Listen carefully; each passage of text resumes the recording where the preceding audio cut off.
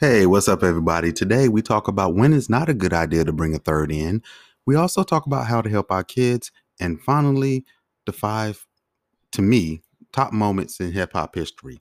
All that and more on The Ty Digger Show. Buckle up, everybody.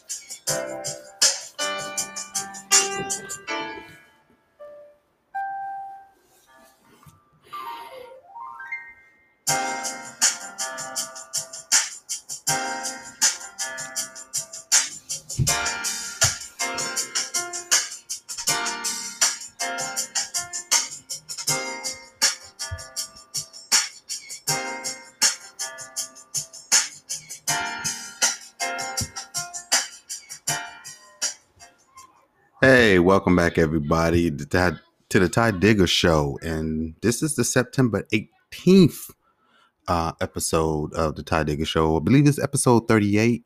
And I am so happy to have you guys here with me. And it's crazy that we're rocking towards 40 episodes already of this show. So it just tells you how fast time flies. I started this in late May, and we're now in spring. Now we're going into fall because fall is coming up next week and hoodie weather. So, fellas, if you hear my voice, protect your hoodies. Ladies, if you hear my voice, that's his hoodie. Leave his hoodie alone. Get your own hoodie.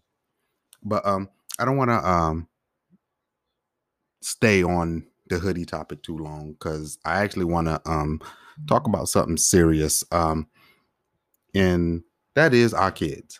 Um, Again, COVID-19 is out and about, and it's been difficult for our kids to get into school. And you now have some schools who now having to go back to a distant learning module.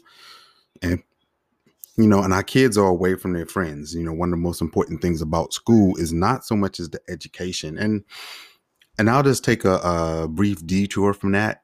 It's not so much about education. It's about the fellowship. It's about meeting new people and learning stuff about people. And I feel like, our kids are not getting that right now. And they're not okay. In a way, they're kind of stressed out. They're dealing with a lot. This is new. Adults are able to adapt to the new things. I think it's easy for us to adapt. I know it's frustrating for us because, we're used to doing things a certain way, but we have means to be able to adapt and talk to our friends. And a lot of our kids don't have those same means. A lot of our kids, especially younger kids, they don't have cell phones. They don't have access to Zoom and things like that. Although a lot of kids now are getting said access, but we should think about them. And while we're thinking about them, we should think about how much work we're throwing on them. you know, um, Working with kids and seeing what they should be doing educationally. And I get that. And I want to be able to teach the kids. And I think kids should still learn during this time. But we got to be understanding about what they're going through. You know, we got to understand this pandemic is happening to them too.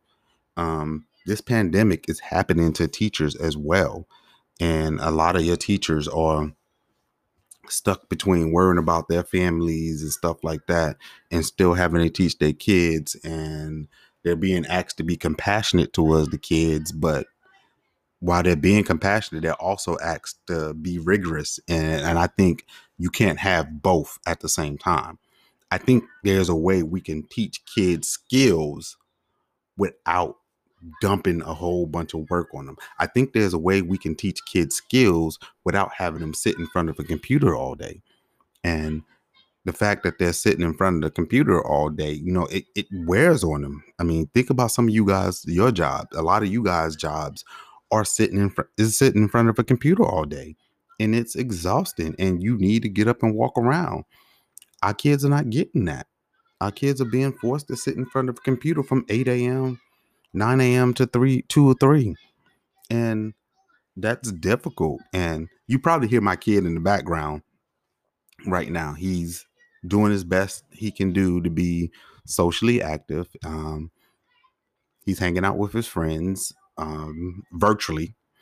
They're on Zoom doing their thing, and it's difficult for them. We got to keep that in mind. Like, it's tough for them. This isn't something new for them.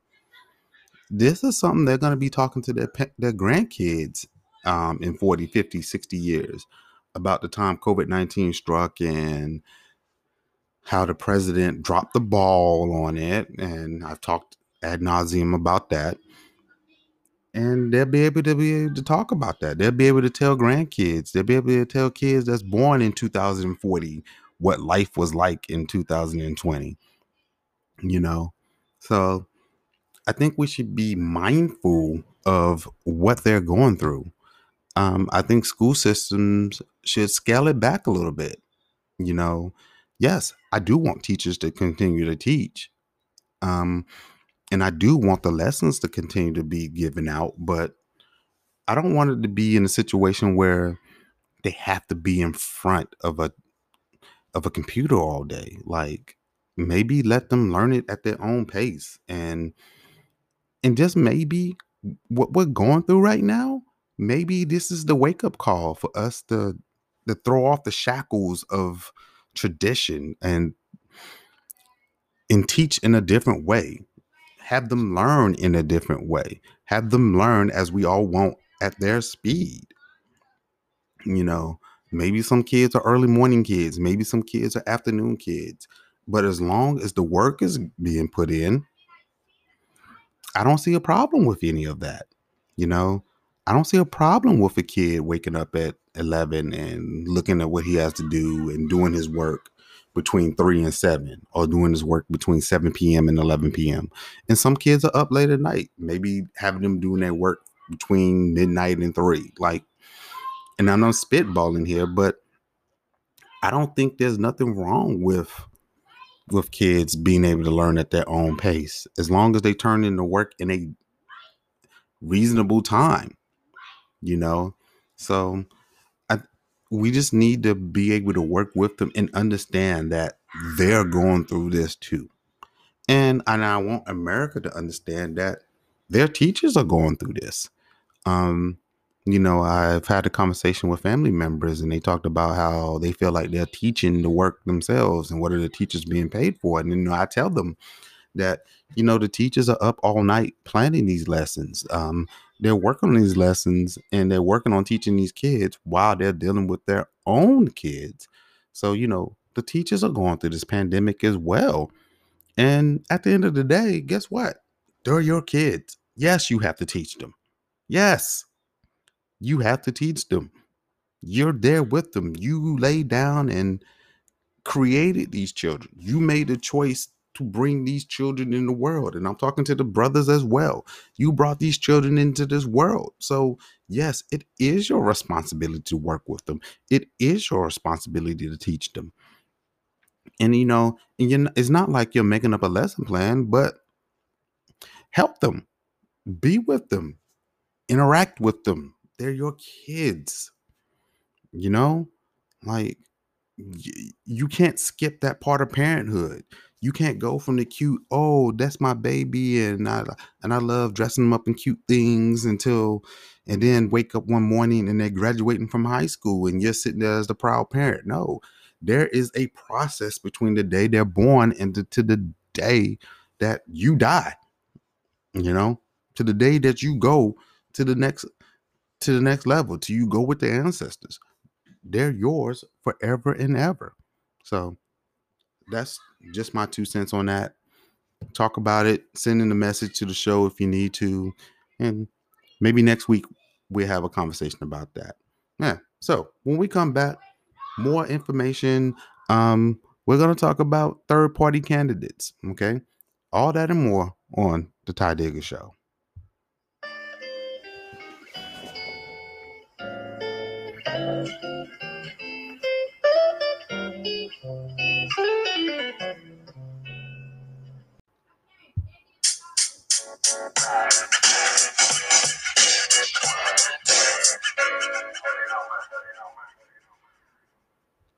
Hey, welcome back, everybody. And right now, we want to talk about something important as we come around to election time, and that is the third party candidate. At this moment, I don't know if there's a third party candidate, but I have seen a lot of chirping on the internets or Al Gore's internets about voting third party, going third party. Why are African Americans giving their votes to the Democrats where we could be doing third party? And honestly, I agree with those people, but here's my issue with the third party.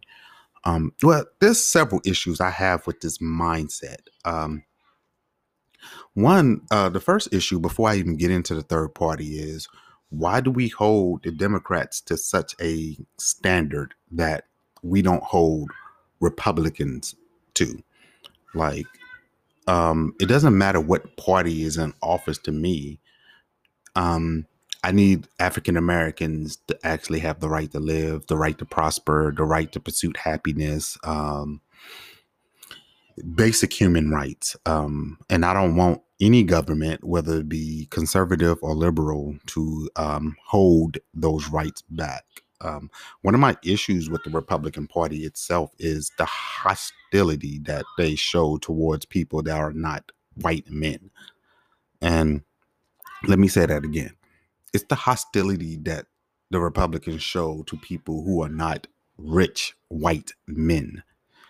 And I see a lot of poor white men, white women, African Americans join the Republican Party because for some reason, they have this belief that these people are going to treat them well. And there's been not one time in the last 30 years that they've received this. Excuse me, the last 40, 50 years that they've received this.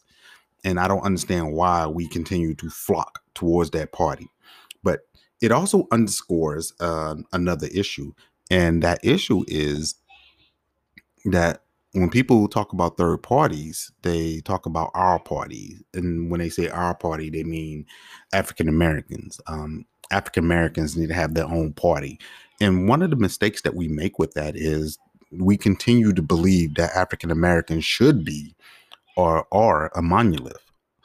And when we all have different ideologies. I've talked to a couple of Black Republicans, and they're sensible people for the most part. Some of them are. And, they talked about why they chose to be Republicans. And it underscores that we're different. We're not all the same. We don't all have the same mindset. One of the things that brings us together, though, is the fact that we dealt with slavery, the fact that we dealt with the civil rights movement, the fact that we continue to deal with systematic racism. Like, that brings us together. But for the most part, our mindsets are completely different. And guess what? That's okay. I don't have an issue with that. But what I do have an issue is, why would you support a party that's totally against who you are?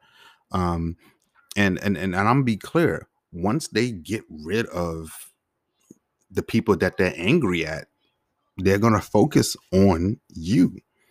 So I don't understand why people do it, but I don't want to stay on that too long. But I do want to make clear that we think differently. All of us think differently. Like my mindset tends to be a little more liberal, but I do understand why people are conservative. And think about this. African Americans are extremely conservative, but the Republican Party, it's been so hostile towards blacks. Like the Republican Party is all about white men getting rich. That's all it's been about. And they have fought back against anything that might even suggest that an African American gets ahead. And the fact that they use to their base, and I want to be clear, their base is poor whites. The fact that they push this narrative to poor whites that they're not robbing their pockets, those African Americans are robbing them. Those African Americans are getting welfare. Those African Americans are getting free education to these schools, which actually none of that's true. But they can push that to their base, and their base will continue to vote for them. And guess what? Their base has never benefited from any of this. One of the things that it upsets me sometimes is when people say, what have the Democrats done for African Americans? I would ask a Republican white, what have the Republicans done for poor whites? What have they done for you? If there's any white person who's middle class, who is not, who is struggling or anything like that, who's a Republican, let me ask that question to you. What have the Republican Party done for you? Have they created more jobs? Have they improved your way of living? Seriously, that's a question that you need to ask yourself. And for some reason, only African Americans who vote Democrat get asked that question. What has the Democrat Party done for you? And I want to be clear here that I don't think the Democrat Party is pure. I don't think they're all great. And I do believe there's racism within the Democrat Party because racism is an American thing. But why do only black Democrats get that question? Why do black Democrats only have their ideas questioned? How come nobody feels that, you know what, that black person thought about it and he wants to vote Democrat? It only seems to be black Republicans get this reward that, oh, he's a black Republican. He thinks before he votes. Like, and I don't understand that. And I feel like just voting to the opposite of what your group votes does not make you a rounded voter. It doesn't mean you were thinking.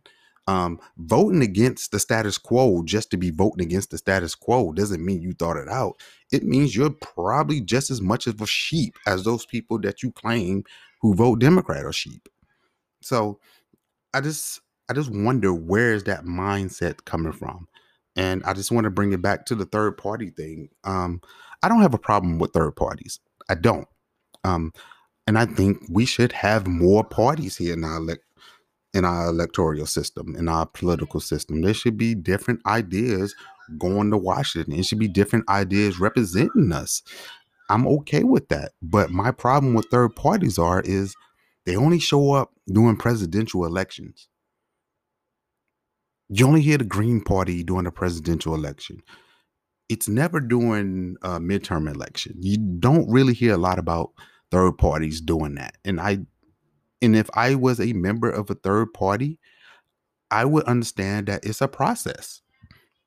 If you want your party to thrive, you just can't pop up during the presidential election. You got to pop up during a regular election. You got to pop up. You got to have a candidate running for mayor of a city, county commissioner, school board, council member, governor, maybe, Senate, Congress. You got to start having candidates in those races as well. Even if you don't have that type of money to support multiple candidates, maybe a third party candidate can start thinking about running in 2024 and start pushing that idea next year. Look, I know you're tired of such and such. I know you're tired of having this decide between Republican and Democrat and not getting what you want, look, in 2024, give us a look and start posting ideas, start gathering people, start building now. You think about 2024. If you wanted to run for 2020, I think people should have been working on that in 2017. And we're in the internet age. A lot of these third party candidates have the ability to push themselves now by the internet. It's not as expensive as you think it is. And a lot of these third party candidates are billionaires, millionaires. They have money. They're able to push that narrative. And all you have to do is win a certain percentage of the vote to get yourself in that circle. So maybe you don't win in 2024, but if you get enough people, now your party is looked at. Your party can now receive funding. You I think a lot of these third parties need to start thinking of the long game instead of somehow throwing anarchy in the presidential election. Start looking at the long game. And I'm more than welcome to having multiple parties in this government. I'm more than welcome having a party that can force the Democrats and the Republicans to start actually giving in on their promises, to start making good on their promises instead of just promising and saying, oh, well, that party didn't let us do it. So if you're a third party candidate, maybe this election is one that you should throw away. Maybe this election should be one that you're pushing to get Trump out of there versus coming in and trying to throw a monkey wrench in everything. And you ever notice how Republicans don't have these type of candidates? It's been a while since we had a conservative, quote unquote, guy run as a third party. Maybe Ross Perot, maybe one of my poli-sci guys who are listening to this broadcast can chime in on that. But for the last couple of years, a lot of these third party candidates have been labeled as liberal, and they've divided the liberal vote, and that's been detrimental to the Liberal Party. So just a thought. All right. So we're gonna go to commercial. When we come back, we are going to talk about the top 5 moments, Ty Digger's top 5 moments in hip hop history. On the Ty Digger Show.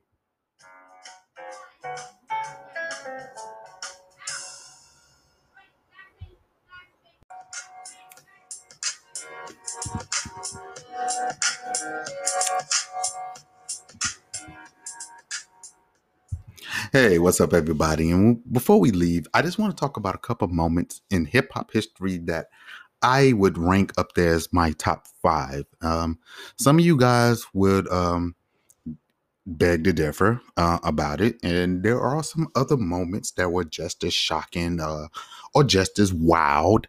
But these are the moments, me personally, and it took me a while to come up with these. It took me a couple of days. I started thinking about this Wednesday night after I finished my Wednesday show, and I still feel like I should switch these in and out. But without further ado, here it is, Ty Digger's top 5 hip hop moments. Number 5, Eazy-E having dinner with George Bush. Yes, President George Bush. Like a gangster. You heard Boys in the Hood. You heard Eazy-E's first album. You heard NWA, Niggas for Life. You heard all that. Ash, Cash or Gas, Nobody Rides for Free. Like, you heard a lot of that. And the fact that Eazy-E somehow gets invited to have dinner with George Bush. Yes, cocaine in the community, George Bush, is crazy to me. And from what I understand, it was a mistaken identity, but it got sent to him, and you know what? He took it. He ended up having dinner, meeting George Bush, which is crazy, especially back in the late 80s, early 90s, where rappers didn't rub elbows with politicians, especially white politicians. So that was crazy. For me, I don't know if I would have accepted it maybe I would have. I'm not sure, but it also spurned, created one of the greatest opening verses, well, not opening verses, but opening lines to a verse. And that was Ice Cube's No Vaseline. I never had dinner with the president. I never had dinner with the president. I never had dinner with the president. And next time I see you, I'll be hesitant. Like, it was a crazy time. And I was gonna put Ice Cube dissing NWA on this list, but I feel like there were some other events that were bigger than that. So I wanted to throw Easy D out there as number 5 as one of the craziest moments in hip hop history. Okay. And so let's move on to number 4.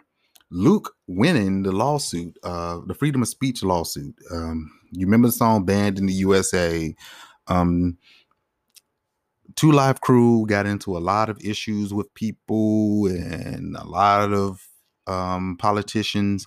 Some had great intentions. Others were just doing it for political points of trying to censor the 2 Live Crew. And for those of you my age, you remember what they talked about. And it was raunchy. It was extremely raunchy. Like, if your parents allowed you to listen to that, you were lucky. Because I knew a lot of people who were not allowed to listen to this music. I wasn't one of them. Me personally, I could not put in the tape to play it. But if my older brothers back then played it, my mom did not get upset about me hearing it because it was just music in the room. I wasn't allowed to talk like that or talk about it, but I was allowed to listen to it. So shout out to Mama Digger for that. But the fact that they was able to win that, and that victory set the stage for a lot of rappers after them to be able to talk about what they wanted to talk about. And not just rappers, artists in general were allowed to talk about what they wanted to talk about. So that was definitely a huge moment in the history of hip hop. And if it wasn't for 2 Live Crew, going to the Supreme Court with this, maybe music is a lot different. We don't get WAP. There's a possibility we don't hear WAP if it wasn't for 2 Live Crew. So, give a shout out to Uncle Luke for that. Number 3, and this is a big one. This should have been a little higher, but the 2 events in front of it are probably definitely bigger. Old Dirty Bastard. I was going to just choose a moment, but nah. Old Dirty Bastard is probably humanly by himself one of the biggest moments. To me, one of the craziest moments in hip hop history. When Wu-Tang dropped, one of the first artists, first members of that group that I really focused on was Old Dirty. Like, just the way he came in on the Mystery of Chess Boxing, and it was just wild. Just listening to that first album, just the cuts that he was on in that first album, and his first album, Brooklyn Zoo. Like, Old Dirty Bastard was a character, but he had a great heart. Being chased to the train. Somebody tried to rob him. He ends up getting shot. Saving a young lady, a little girl who was trapped under a car. You just come out of nowhere and save that young lady. The Warfare, picking up Warfare after he's a big rap artist, like, you felt him on that. Like, it's free money. Why he's going to turn that down? Let's go get this money. Not even the fact that he goes to the welfare office. He goes to the welfare office in a limo. he is styling and profiling in the limo. So, and of course, we all know about him in the purple suit, telling everybody that Puffy's good, but Wu-Tang is for the kids. Like, and it's one of those things. Like, if another artist did it, it comes off as it comes off differently. When Kanye interrupted Taylor Swift, a lot of people like it didn't get the same vibe. With ODB, you didn't feel the fakeness. You didn't feel that he was trying to promote something. He just simply felt that Wu-Tang was dead wrong. He felt Wu-Tang was for the kids. And as far as this guy is concerned, Ty Diggs is concerned, ODB is the best artist in that group. I mean, I love Meth, I love Jizza, I love Capadonna, I love Ray, I love Ghost, but as far as I'm concerned, ODB is my favorite artist in the Wu-Tang. Like, I drop everything for ODB song. Um, and that run that Old Dirty Bastard had in the mid 90s, up until his death, was crazy, especially that short little window of run from when Wu-Tang dropped until maybe the late 90s, with Dirty Get Your Money with Khalees. Like, it was amazing. And a lot of people wanted him on their song. And the fact that he was able to blend in with so many different artists made him amazing. So rest in peace, Russell Jones, Ason Unique, Dirt Dog, Old Dirty Chinese Restaurant. I mean, there's so many names. Dirt McGirt. Take care, man. And I see you when it's my turn to head up to the Lord, man. Number 2, the Source Awards. Not just any Source Award, that Source Awards. And you know the one I'm talking about. The one where somebody asked if you want to be an artist and not have to worry about your producer, all in the video. That Source Award was crazy. And I see a lot of young people talk about it, but I don't think you understand, like, seeing it live. Oh my goodness. It was like, my mouth was on the floor the entire time. Like, unfortunately, it did start the East Coast, West Coast battle, and Outkast gets booed during that time. And it was one of those things when hip hop became the regional aspect of hip hop came to a head. And I'm glad hip hop is a little different now. Like, it didn't matter. Now it doesn't matter where you're from, but back then it really mattered where you were from, and as a East Coast head, as a New York rap head, I kind of felt bad that guys like Outkast got booed. I felt bad that Snoop got dragged into that, because I like Snoop. I like Outkast. And, as a rap head, I loved all that stuff. But the New York heads, they wasn't feeling it. And I felt like Suge Knight threw gasoline on that fire that night.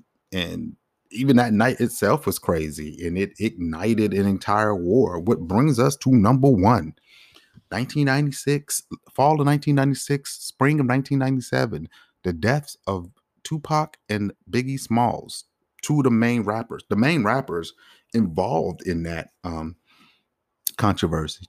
And I'm not going to get into that, but you kind of felt like a lot of people woke up after Biggie and Pac died. A lot of people realized that, beefing with each other just over music, when we can all get paid, is wrong. And it fills me with sorrow sometimes because, I felt like we were robbed of a Biggie and Pac album, and I want to go a little further with this. I feel like we were robbed of a lot of dope Death Row Bad Boy possibilities, a lot of East Coast, West Coast possibilities. We were robbed of that because we could not keep ourselves out of the East West, our hood, their hood mentality. We didn't grow up from that. We didn't grow from that. And I hope as we continue to move forward with the culture that we do grow from that we do see a lot of rappers that we love, regardless of where they're from, that they're able to get together and make music, because we didn't really get a full Bad Boy Death Row tour. I know a lot of people in the West Coast love Biggie. A lot of people in the East Coast love Pac and Snoop and Dre. Like, everybody loved that. Good music is good music, regardless of where you're from. So if anything, I hope we learn. But that time between Pac being shot and Biggie being shot and both dying, that was a crazy, it was a wild time, And I think for me, that was one of the wildest moments in hip hop history.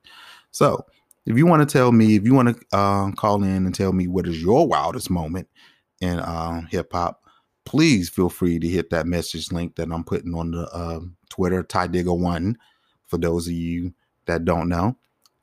And we're going to end the show there. See you guys on Tuesday. Take care of yourselves and have a safe weekend. Ty Digger signing off.